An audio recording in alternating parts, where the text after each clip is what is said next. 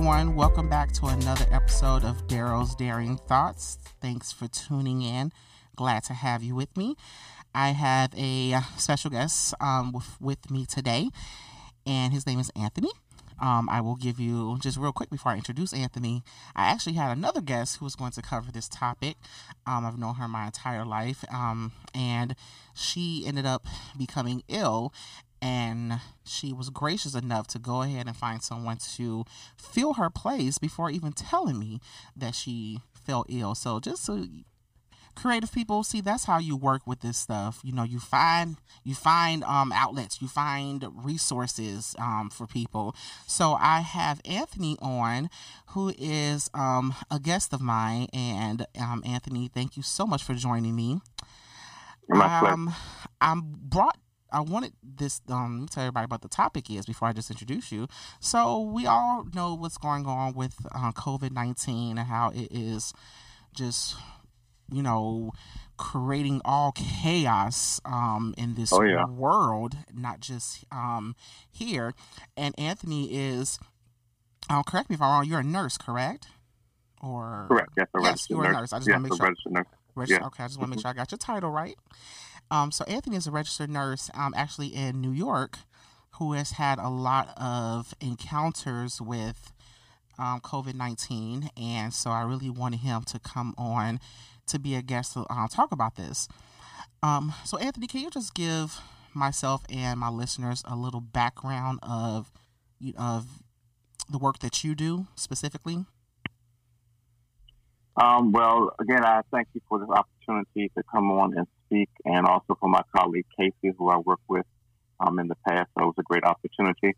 So I am a registered nurse. I've been a nurse for over 20 years. Currently, I work in home health care in a management role. So in a snapshot, that's what I'm doing currently. I work in home health care, and I'm in a management role, and I'm working in a division of hospice. So that's where I'm working at currently. Okay, perfect, great. So you've seen your share of many of illnesses and diseases and things of that nature since you have been a nurse for 20 years or so. What I do want to ask you is with this virus, with the COVID-19, one thing that a lot of people were speculating is that it's been around way before it's been over here way before we were notified about it. I personally have friends and family that were saying that they had these symptoms and certain behaviors contributing to an illness like in November or December of 2019, and the doctors really didn't know what it was, and everybody kept saying it was the flu and just a really bad flu going around. I myself believe I had it earlier this year. And so what are your thoughts on that, or is there something that you can say you saw or you kind of believe is true as well? Well, definitely I do agree that it was present before our country or before the U.S. started to ramp up things. So definitely late 2019, it was present in China, but who knows when it first entered the United States way before we started to ramp up things in the country. One thing that brought my attention to it is the hospital that I was working at here in New York at that time had sent out a communication about the coronavirus in China and alerted us that we needed to modify our screening of patients when they came into the clinic, just to make sure that they didn't have any overseas travel and things like that. And that was around in December or January. So we were alerted to that and different precautions that we needed to take even before March. So it was out there. People were aware of it. And yes, I didn't encounter, at least at that time, any individuals per se that had the symptoms. But definitely I know that there were individuals that probably came in the country or it was already here, and it impacted healthcare and things like that. So I know it was here. We just can't pinpoint when exactly. Exactly. Okay. Since you have been in the medical field for over 20 years and have basically, seen a nurse for 20 years, that is a particular profession that it takes a lot of schooling, a lot of education, and a lot of wanting to help people. So what are your um, greatest moments about being a nurse or in the medical field? I can definitely say, well, definitely the inspiration came from my grandmother, who was a nurse. So that was the start of my inspiration and wanting to go into nursing. Um, Definitely the patients are another point of inspiration for me, either them telling me their story of how me just being there with them helped to console them, or patients that come back after chemotherapy treatment and they're in remission and they're doing well, et cetera. So being able to be there for those patients in those moments of sorrow and difficulty, and then seeing them come out on the other side better than they were before. So that's definitely a source of inspiration for me. So it's been good, and it has been bad in the sense that sometimes you can get burnt out with all of that, Mm-hmm. and you just need to be able to either regroup, doing self-care, and things like that, or even going into other areas of nursing. There's so many things that you can do in nursing, with not just taking care of patients. If you want to teach and things like that, to give you a break from certain areas that may be labor intensive from an emotional and physical standpoint. So there's a lot of things that you can do in nursing that can give you that break if you need it at any point in your career. So that's a plus and something that I really like about the profession of nursing. Okay, great. So when you got that whole email and thing about the different screening procedures and things going forward due to this, virus, what were some of the changes that your hospital, or some of the changes that were made initially to start those different guidelines with screening individuals? Like, what were some of the things that you guys started changing, like early on, before I'm sure the rest of those guidelines started to get a little bit more when the virus started to get more nationwide notice, and then different Mm-hmm. things started coming and it started getting a little bit more intense? What were some of the first things that you guys started doing in your hospital? Definitely going to the staff and educating them and letting them know that the screening questions were modified, so be aware of that. And anyone that has any symptoms, cough, fever, etc., we're making sure that they alert a physician, one of the leaders in the organization, so that that person can be appropriately isolated and treated.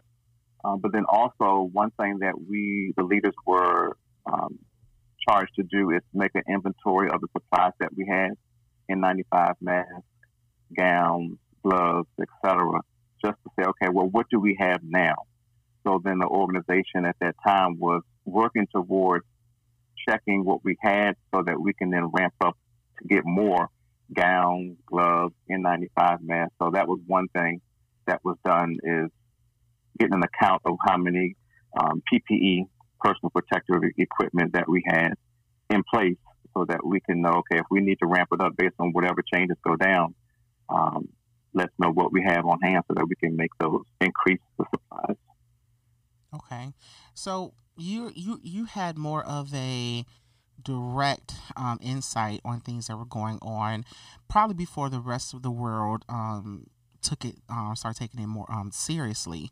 So did you have to really, did you have any moments like with friends or family members where you were trying to say, hey, you know, maybe you should start doing this, or maybe you should wash your hands more, or, like, do wear a mask? Like, were there any moments when you had with, personal family members or friends where that you were trying to be insightful and they just really weren't getting it, but because you saw it firsthand, what the possibilities, what was going to happen or what could happen, that you were trying to just educate people and you just saw that they really wasn't receiving what you were saying? I wouldn't say initially when I reached out to family members and friends just to let them know. Because at the end of the day, what we were doing is hand hygiene, either washing your hands, using hand sanitizer, something that obviously most of us have been doing already. The use of masks is something that we added on to that.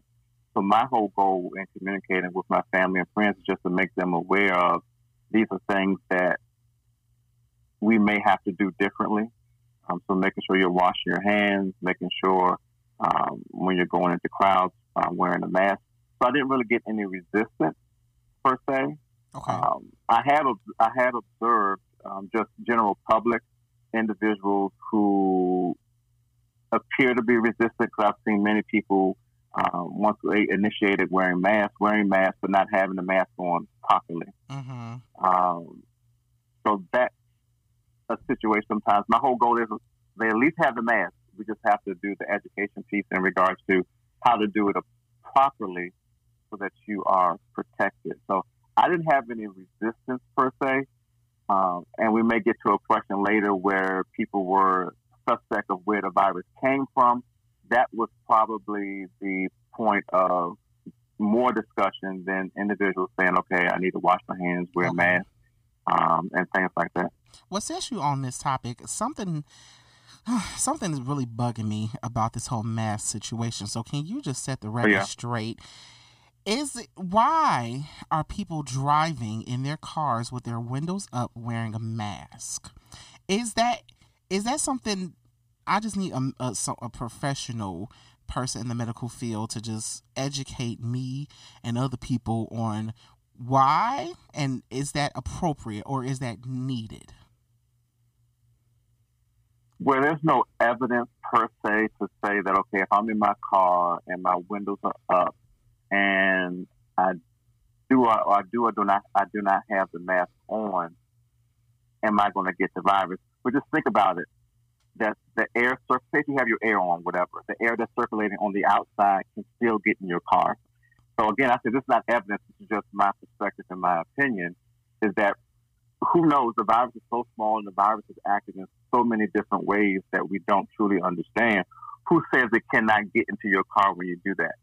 So that's that person's own decision-making process to say, okay, I'm going to keep my mask on and make sure that it's in place, etc. So you probably will not have a problem with not having your mask on if you're in your car and your windows are up in most cases.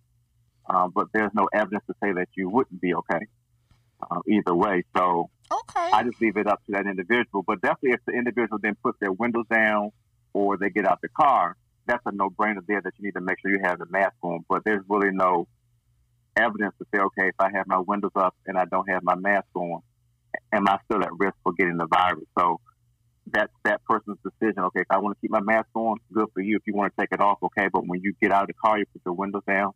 Make sure that you put that mask on, because then you're really exposing yourself when you get out the car and you put the windows down, because then there's less of a barrier protecting you from any of the virus that may be circulating in the environment. Oh, wow. Well, let me publicly apologize to people because... Oh, you're fine. I just thought that's just your opinion. I just thought it was the stupidest thing I ever saw in the world. So I owe all my listenership and future listenerships, I owe y'all some apology, because on my way over here, I was just looking at someone like, why? But now, a medical expert has told us. I've seen it both ways. I've seen it both ways. So if that person feels they're safer with the mask on while they're driving, do what you got to do. And sometimes you just need a break from the mask. So if you're in an environment in your car, windows are up, etc., you're in your home, etc., take the mask off because you need a break from it from time to time, because It's not something that we're used to wearing. So just be very careful when you take that break.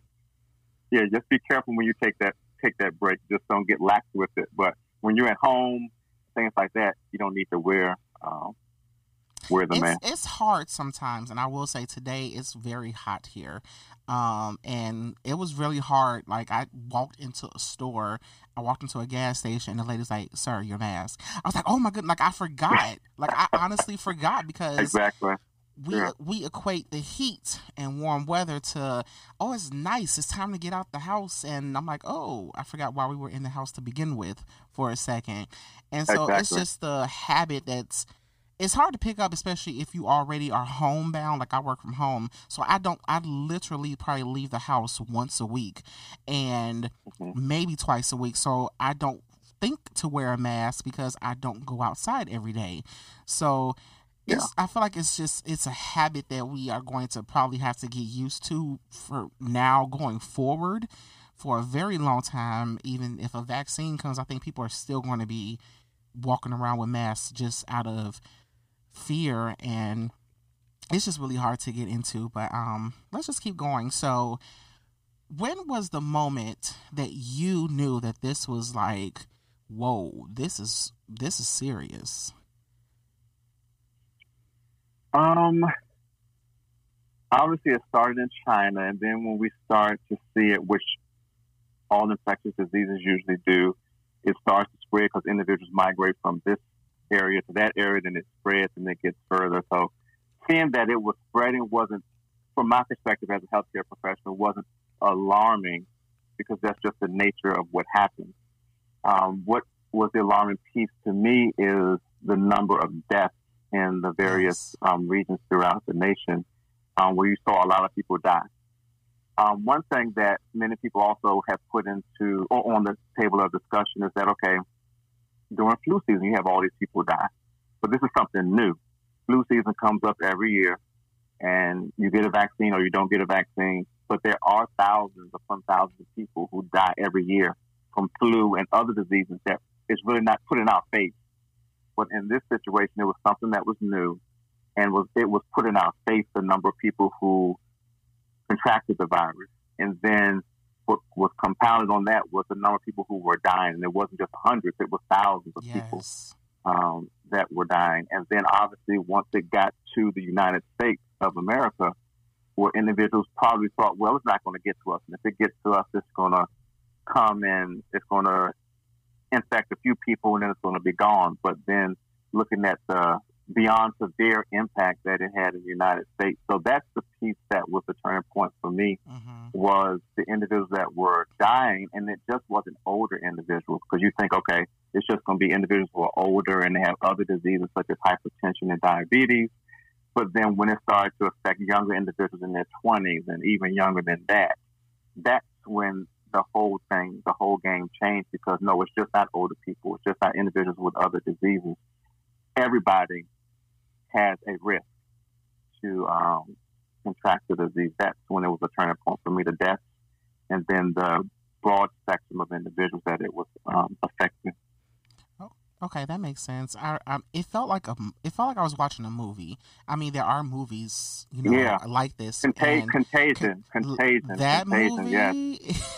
Oh, yeah, I saw that one. Yes, movie is yes. dead on. Contagion is a dead on of how this thing. But it's like it was like watching the movie. It's like you first heard the reports in Washington State. Washington's the first state to get it, and it just seemed like it just started trickling to every state. And then I'm thinking in my head, now I know all these damn people ain't traveled to China and all, like really it got everywhere. Just like the fact of how it spread everywhere was what really alarmed me, because I honestly thought it was going to be probably more states not have it than that did have it. That's just how I initially thought it was going to happen, because how things travel, but I just was naive to think that. But it was just amazing to see how it traveled so far, so fast, everywhere. Oh, yeah. And then the death toll over there was just, I'm like, wait a minute, what is going on? Like, thousands of people dying a day. Like, it was just very, it was very The Walking Dead sounding. Like, it was just, oh, yeah. It was very like, what is going on? And then New York got hit really bad. I was just like, what? Like, oh, yeah, it was crazy. I truly think that I started taking it serious when the NBA shut down. I think that was like a turning point for me when the NBA canceled the rest of the season. I was like, oh yeah, yeah, something is really going on. And Exactly. yeah, so I think everybody had something particularly happen in the moment that made them personally take it seriously. And especially if you're not on the front lines of it, we see it through different lenses. But yeah, that's very interesting. Now, do you think okay, so where you are now, what is the current state of how things are in New York? I feel like I saw like New York is slowly trying to open back up and do some things there, but I live in Illinois, and we started opening up literally on May 29th. Not Chicago, but other suburbs and surrounding areas in Illinois, but not the city, are like doing some slight openings on May 29th with, like barbershops and gyms. I don't think gyms, but I know like barbershop salons and clothing stores and different places are opening back up for us on May 29th. And like restaurants that have outside eating are opening up, and curbside is still going to be going on. But that's where our target for I think it's our phase 3 or phase 4 in our governor's plan. Yeah. What's really can you tell us what's going on over there for you guys? Well, we're still, at least here in New York, New York State and New York City, and it won't be until June the 13th. Okay. Well, it will be reconsidered about non-essential services, et cetera, such as like down the street from me there, Marshalls and Bed Bath & Beyond and stores like that. Those won't be open. Restaurants are, the only thing that they can do is take out and curbside, so you can't come in, you can't sit down, so no large crowds in any form. So basically what has been open and is still open are grocery stores, pharmacies, and things like that. Most of the other stores, other venues, etc., are closed, and they will be closed at least until June the 13th. But then, as you stated, things will start to open up in phases. But things have definitely improved from 2 months ago. The hospitalizations are down in comparison, and then the number of patients that are in the ICU is down. So that's what the government is looking at on a daily basis to say, okay, where are we at? Because then that actually is going to guide how fast things open, is hospitalizations, and then also the number of patients that are in ICU beds. So that's the focus right now, is looking at the data to see how that speaks to how things need to reopen, because it may be slower, it may be fast, whatever is going on. But things are much better, and people are antsy. I'm antsy. We just want this to be over, but we definitely have to be careful and be smart in what we do. And you were talking about masks earlier. I'm wearing my mask for a long time. I don't know when I'm going to stop, but that's just me.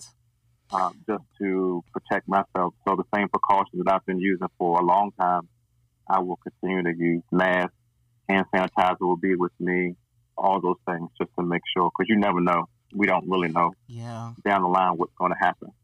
Do you think the response of the virus was? Do you think the response, how America responded to the virus, could have been better? Yes. We were very hesitant, and I'm going to say we, and I'm going to say the federal government. I'm not going to point the finger at any particular person, because it's more than one person. The government could have moved faster, because we knew about this long before March, when the United States started to really ramp up what we were doing. So we could have made sure that we had enough supplies and items in the strategic national stockpile. We could have started putting guidelines and stuff in place. In my opinion, this could have been started in January, so that things could have been ramped up in February to make sure we had enough supplies, and then having the expanded hospitals, field hospitals and parks and things like that many cities, major cities, have done to expand their hospital capacity. So a lot of these things were done rush in March, but we could have been prepared in January, February, in my opinion, where we would not have experienced as many deaths. The death toll probably would have been very, very high as it is. But I think some of the lives could have been saved if we would have acted sooner. Because it's not like it started in January and February. It started in late 2019. So there are things that we could have done as a country to prepare. And we couldn't do everything, but there are certain things that we could have done in making sure that we had the appropriate supplies for nurses, doctors, healthcare professionals, and having guidances in place. So, say, when it hits, this is what we're going to do. We already have a plan in place, so we're not trying to run around and put things in play once it really comes, because when it comes, you can't really do anything. You're behind the 8 ball at that point. Yeah, I really was not happy with the response, particularly how people were responding to nurses and doctors, because I have a lot of friends who are nurses, or I have a lot of people who are in the healthcare field and are on the front lines in various capacities. I'm in the healthcare field, so I did not like certain things when people would say, well, nurses are, that's what they signed up for, or this is their job, this is what they're supposed to do.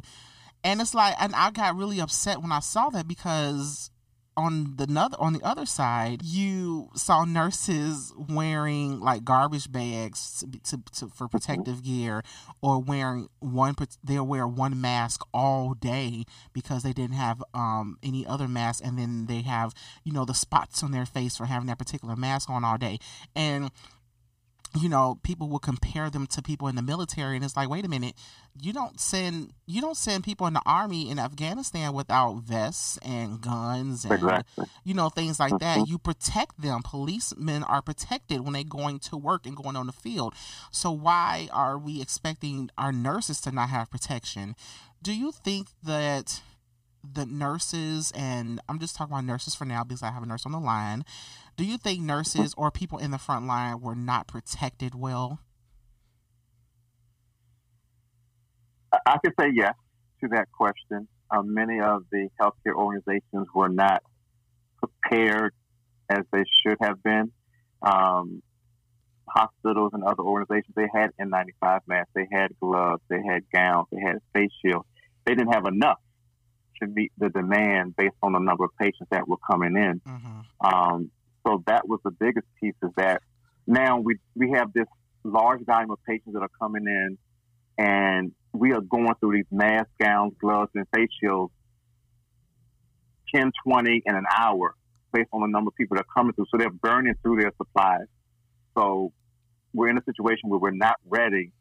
What can we do to preserve? So many organizations were, as you heard on the news, having nurses use the same N95 mask, surgical mask, or whatever mask that they were using based on what the hospital had available, based on the supplies that they had to provide to the nurses, which, yes, honestly, it's not right. The hospitals had to do the best that they could.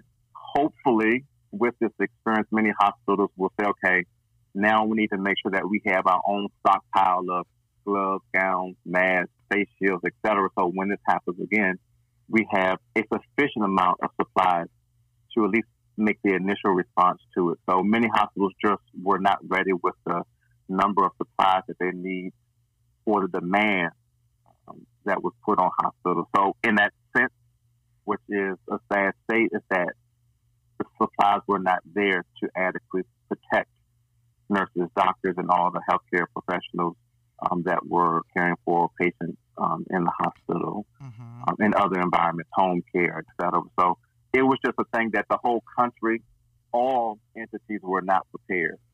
So this was just an effect of not being prepared, and individuals, healthcare professionals, etc., were negatively impacted by it because we just didn't have the supplies to meet the demand. So organizations were doing the best they could to preserve what they had until they were able to get more supplies through donations, etc. Because again, the country wasn't prepared. So the country couldn't even help initially because the country didn't have what it needed to support local and state government.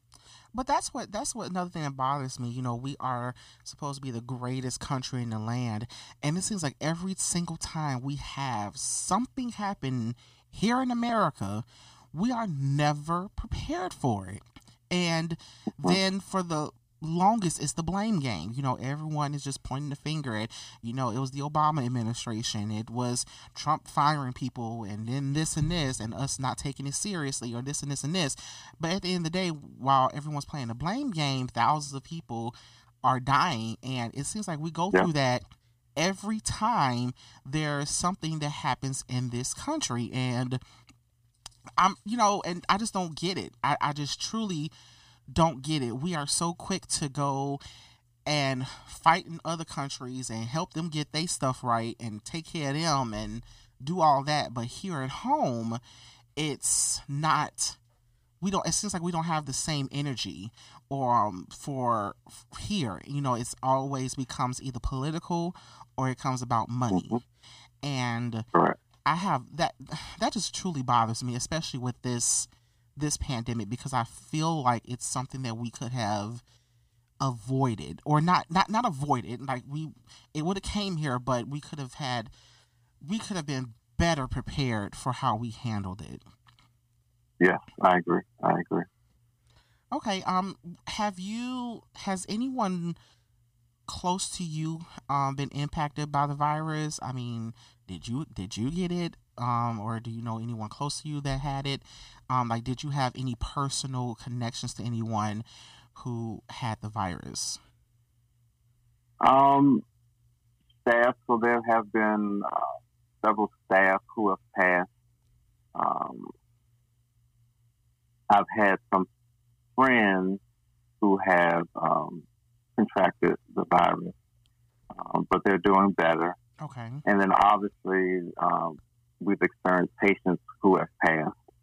So it has impacted me in various ways, be it directly or indirectly through friends or co-workers who have been out, because it has caused, in healthcare, it has caused a staffing nightmare, because then you have staff who are out because they're sick. And even though you have nurses and other healthcare professionals coming from different parts of the country supporting New York and Chicago and other cities, it can be a staffing nightmare, because then you don't have an adequate enough staff support to care for the patient. So it creates chaos. Well, as you know, it has created chaos on multiple levels in regards to the emotional piece of having to deal with someone having the virus and then someone possibly dying. And then obviously dealing with the reality of staff getting sick and needing to be out, but then you still need to care for those patients that come in your facility day in and day out.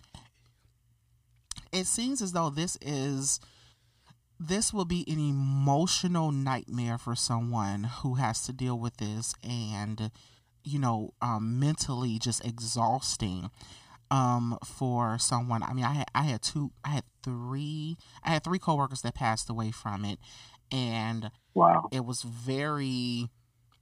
And my company tried to not tell us. Well, they didn't tell us.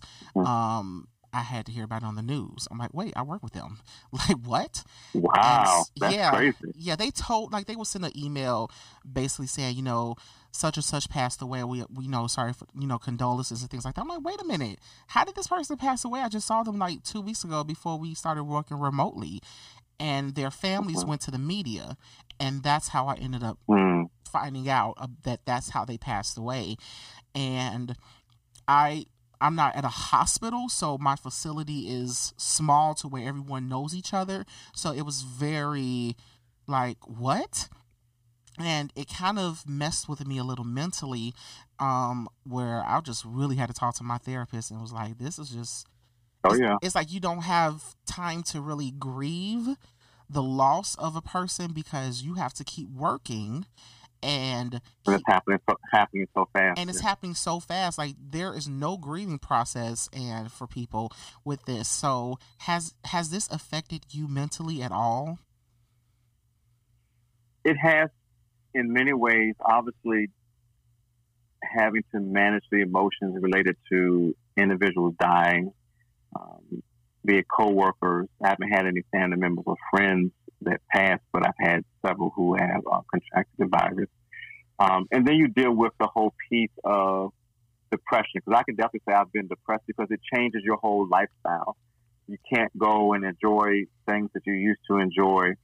So definitely you spoke to a point in regards to a therapist. I think everyone in some form or fashion, going to a therapist, talking to a friend, or just getting it out of your system, the emotions that have been brought on with this whole pandemic, it has to be talked out, so we can't hold it within us.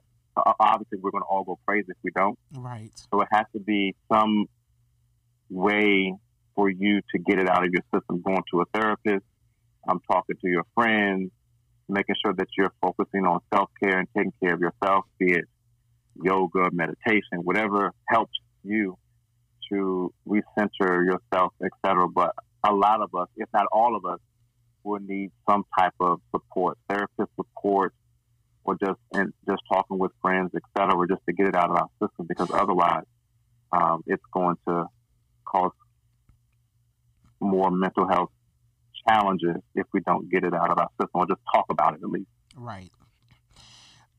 So then there's the part of the conspiracy theorists, and how the media.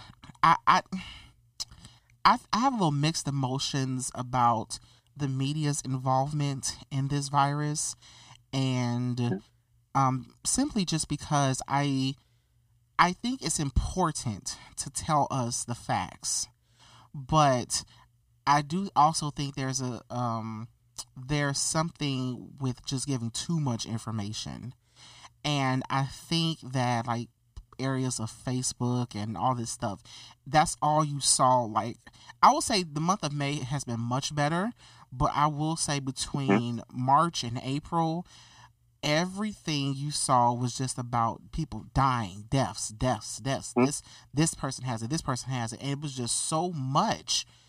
And then false reports, or it was just so much. So do you think the media gave this virus a fair, what's the word I'm trying to say?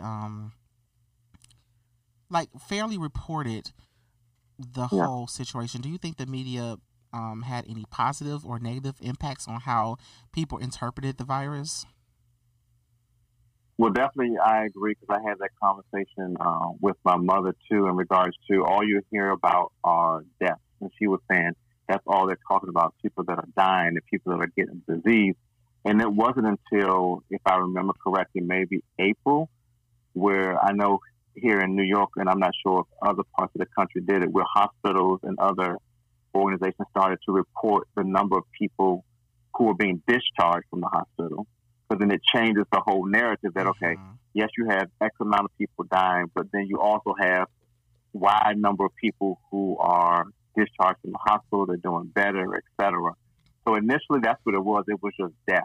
It was just pure death. It just felt like when people first talked about it, because of all the deaths, because of the death conversation, if you were tested positive for COVID-19, it's a death sentence. Like that's what that's how it was feeling to me, when, because of the death tolls that they were reporting, no one was reporting that, okay, look, just because you have it doesn't mean you're going to die from it.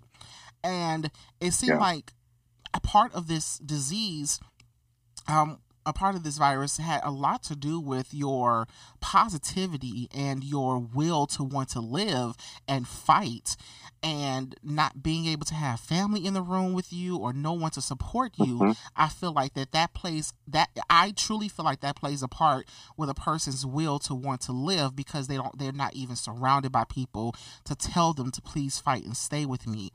I had a friend whose relative got COVID-19, and I immediately was telling her, make sure he stays positive, make sure you keep him happy, make sure you keep his spirits up. He's self-quarantined at home, and she just made sure he took medications and did, certain things, certain treatments and things to help him.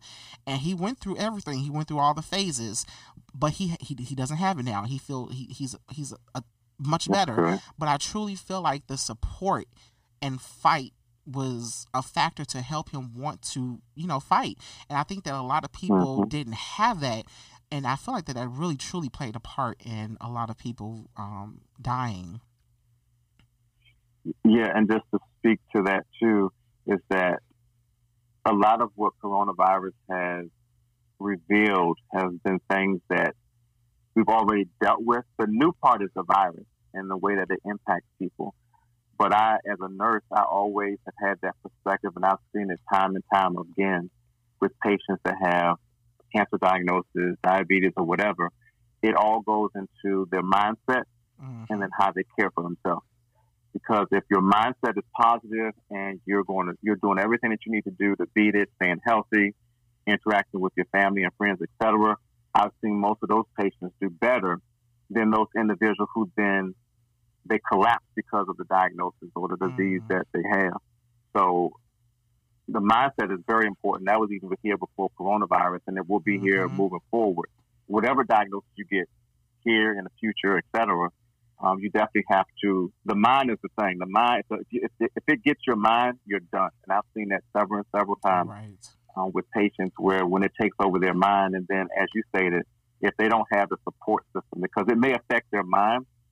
If they then have the support system, the people who are going to encourage them and lift them up, then that's going to help them with their mindset. So first, that person's mindset, but then also you have to see, well, who's around them to support them. And then that's something that's different, as you stated, with this virus, is that many individuals all of the individuals were in the hospital alone. They didn't have visitors unless it was through FaceTime and other technologies. They didn't really have anyone to be there to support them other than the healthcare professionals that were in the room, in and out with them. So I think that's a big piece, is that moving forward, we just have to make sure that we always maintain a positive mindset, take care of ourselves, number two, and then making sure that we have a support system, because we're going to need that forever. Do you? Yes, that is true. Do you think there was also this one thing, conversation going around saying that a lot of the people that have died from the coronavirus did not really die from the coronavirus. Doctors and people were just classifying deaths as deaths of coronavirus and things like that. I don't know if you've heard that, or because that's something I've been hearing a lot of the people who are not the non-believers, or the people who don't think it's as bad as what it was, and people were saying, these people didn't really die from the virus. They actually had something else, but they got it got written off as death by the virus. And I have my theories on that, but I wanted to know if you had any thoughts on that. I wouldn't doubt if that happened. I'm not going to say that it did not happen. If an individual dies, obviously they have to identify, well, what's the reason for the patient's death. And so many people were dying left and right, and it was overwhelming the system, overwhelming funeral homes, etc. So everything was just very chaotic. So I really can't say, honestly, that there weren't some cases where they really didn't dig deep to say, okay, was this coronavirus, or was it diabetes, or was it hypertension, or was it X or another disease? So I can definitely say there probably were. I'm not sure of the number, but there probably were some individuals that had coronavirus documented on their death certificate. But if further investigation was done, it probably wasn't. But everything was just so overwhelming. So some individuals just maybe have taken the easy route and say, okay, based on some of the symptoms that they exhibited, let's say it was coronavirus. But do you think that, because my theory is like they did this back in the late 80s, early 90s, I feel like when the AIDS pandemic happened, where there were a lot of people that died from that, but also had other issues, but they still go together, but they just, do you think that could be the same thing as well? Because I feel like that is kind of like what happened when, AIDS when that came in like the late 80s, I think it was the late 80s, early 90s, when people were just dying left and right from it, and they were actually dying from pneumonia or this and this, but it was still triggered because they had AIDS, HIV AIDS at the time. Do you think that could be kind of a similar scenario? It could be, because you're then looking at, okay, we have this big diagnosis. We have AIDS back then, and then now we have coronavirus. But then there are other smaller symptoms that the patient may have that may have actually caused that person to die. Prime example, primarily I've worked in oncology. In most cases, or cancer. So in most cases, a patient that dies, it may be the cancer, but a lot of times it's because of an infection that overwhelmed their system. So it's the infection that actually led to their death in that respect. Mm-hmm. So I could definitely say if someone with AIDS back in the 80s and 90s passed, they just easily put it on the table and say, okay, it was AIDS, even though the patient had pneumonia. But then the pneumonia is related to the AIDS. So unless you really dig deep and say, okay, it's missing not AIDS, but it's pneumonia, but who really knows, because the pneumonia was a factor, but then AIDS at that time was the bigger piece that more than likely led to that person's demise. But the only way in that respect with the AIDS example, and then also with the coronavirus, the only way that you can truly identify the reason why that person died is by doing an autopsy, in most cases, to really see what went on in their body, pathology, etc. And in most cases, so many people were dying so quickly, no one really had time to do an autopsy. So they just went based on what they saw the patient experiencing, and many of those symptoms were connected to coronavirus, so then they just tagged it with coronavirus. With AIDS, most of those symptoms were related to symptoms related to AIDS, so they just tagged it to that. So if they're not able to clearly identify, which the definitive way to do that is doing an autopsy to look at what went on in their body that led to this, you can easily just tag it to what was going on during that time, coronavirus, AIDS, etc. So I definitely agree that there may have been some cases because the system was just overwhelmed. So a lot of things were just done. We just did it to the best of our ability. That's the best that we can do, and that's what was documented. And there was one patient, one family member of a patient that verbalized to one of the social workers that she did not want COVID-19 on her family member's death certificate, because some people, and I can agree with that, some of them see it as a bad connotation that goes along with COVID-19, or things like that. So certain individuals did not want anything to do with it, some family members, when they came to that point where a family member died.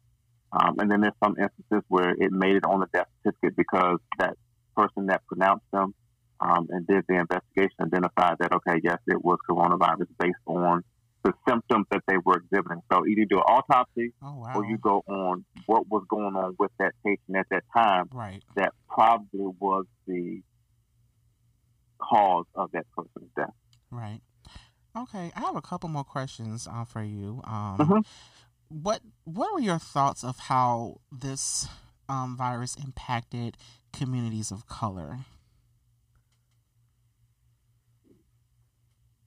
The crazy thing is that before coronavirus,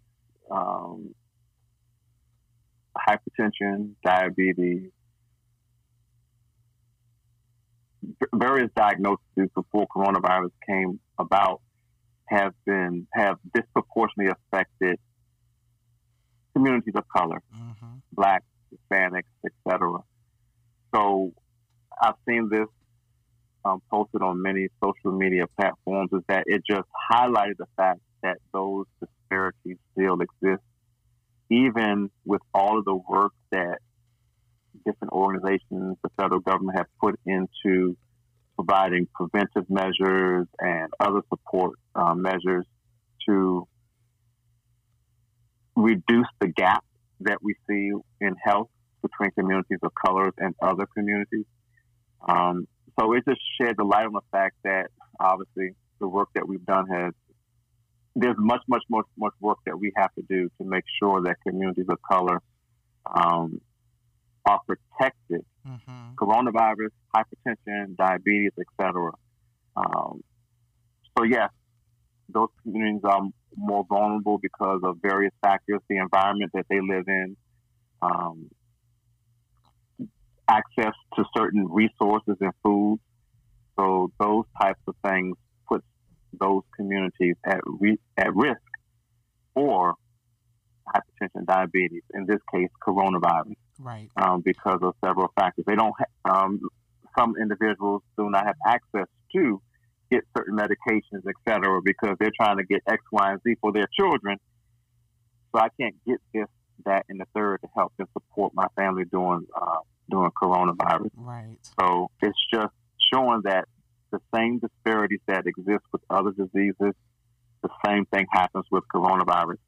So coronavirus in your mind is just put a light bulb over a situation that was already going on.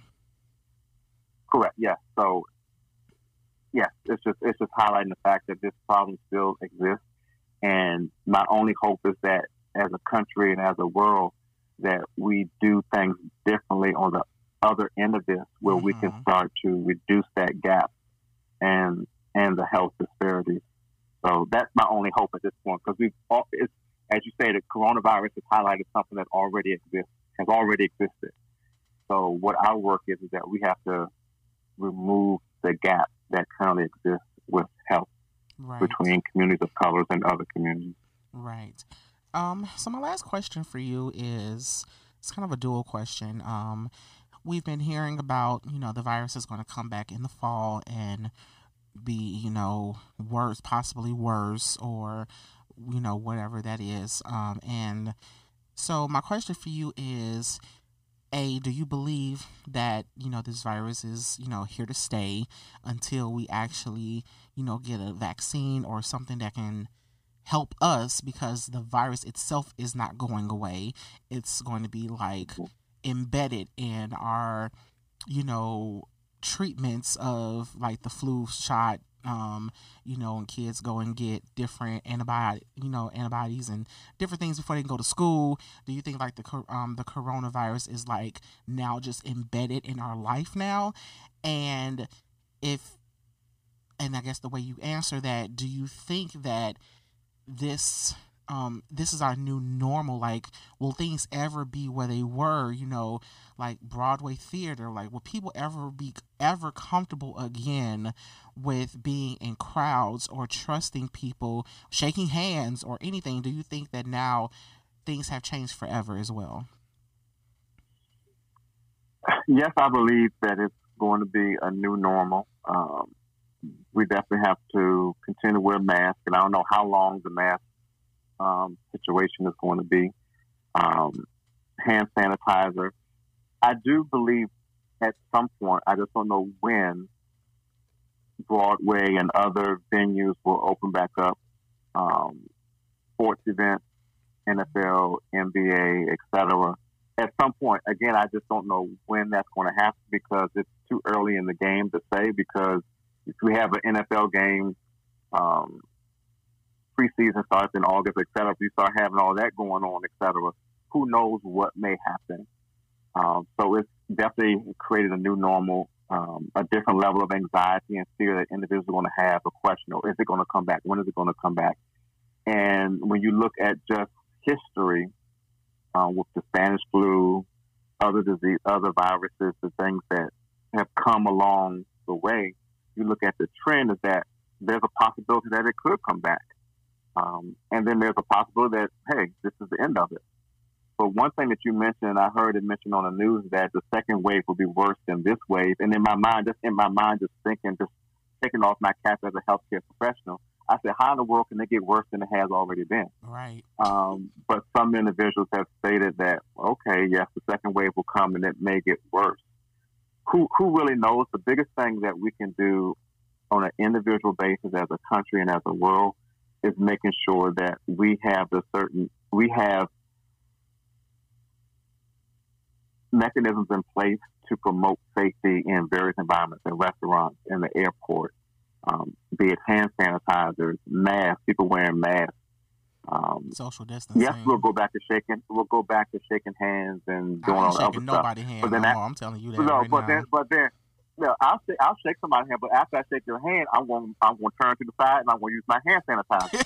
So my thing is that it's going to be a new normal, and we all have to be patient with each other because everyone is going to be on different levels in regards to their readiness to continue those safety measures. So some people are out there just totally rogue. They're not wearing masks, all these other things. And then you have individuals who are just going to do it to the nth degree, which is important, wearing masks, hand sanitizers. They have get up and everything going outside, whatever the case may be. But it will be a new normal, yes. And we just have to continue to use the standard precaution measures that we've been using since all of this started. Gloves if you want to. I have my own opinion about gloves, but definitely what you need are masks and then the hand sanitizer to maintain the protection and reduce the spread. The whole goal is to reduce the spread of the virus. If it's November of this year, we still should have in our mind, what can I do as an individual to reduce the spread of the virus? If you're sick, stay at home. Don't be going out doing this, that, and the third, and then spreading it. We serious. have to be more mindful of those things, yeah. Y'all hear that? Stay your ass at home if you sick. Stay home. If you're sick, just stay home. Just stay at home because you come coughing and whatever, you're going to say, well, I'm fine. I don't know if you're fine, and you don't know if you're fine. So just stay at home. Exactly. Get yourself together.